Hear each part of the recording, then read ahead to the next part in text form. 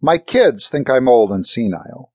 They say a 70-year-old man can't take care of himself because he walks with a limp from a stroke he had a few years ago.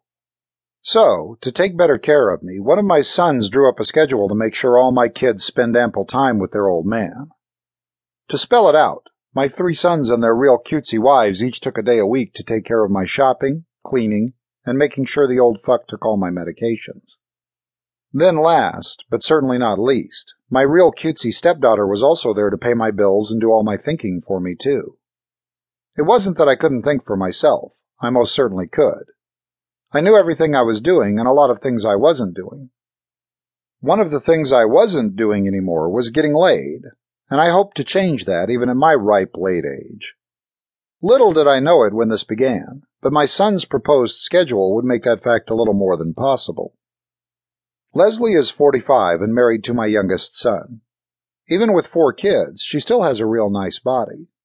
Luckily for me, she was over that first day to make sure I took my bath and got real cleaned up in the process.